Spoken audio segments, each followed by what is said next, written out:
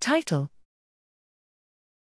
Erotic cue exposure increases physiological arousal, biases choices towards immediate rewards, and attenuates model-based reinforcement learning.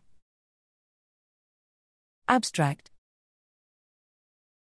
Computational psychiatry focuses on identifying core cognitive processes that appear altered across a broad range of psychiatric disorders. Temporal discounting of future rewards and model-based control during reinforcement learning have proven as two promising candidates.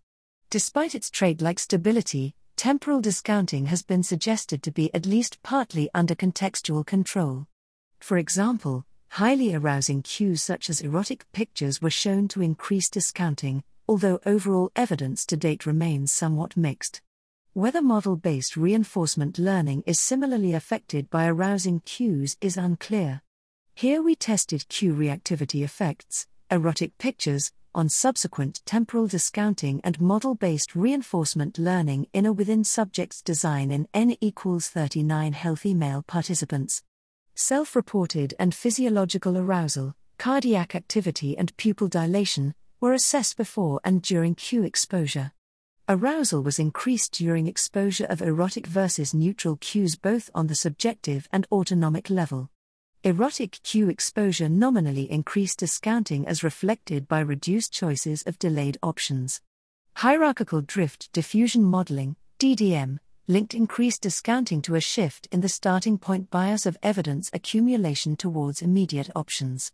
Model-based control during reinforcement learning was reduced following erotic cues according to model-agnostic analysis. Notably, DDM linked this effect to attenuated forgetting rates of unchosen options, leaving the model-based control parameter unchanged.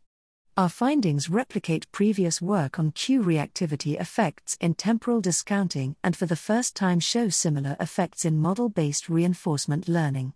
Our results highlight how environmental cues can impact core human decision processes and reveal that comprehensive drift diffusion modeling approaches can yield novel insights in reward-based decision processes.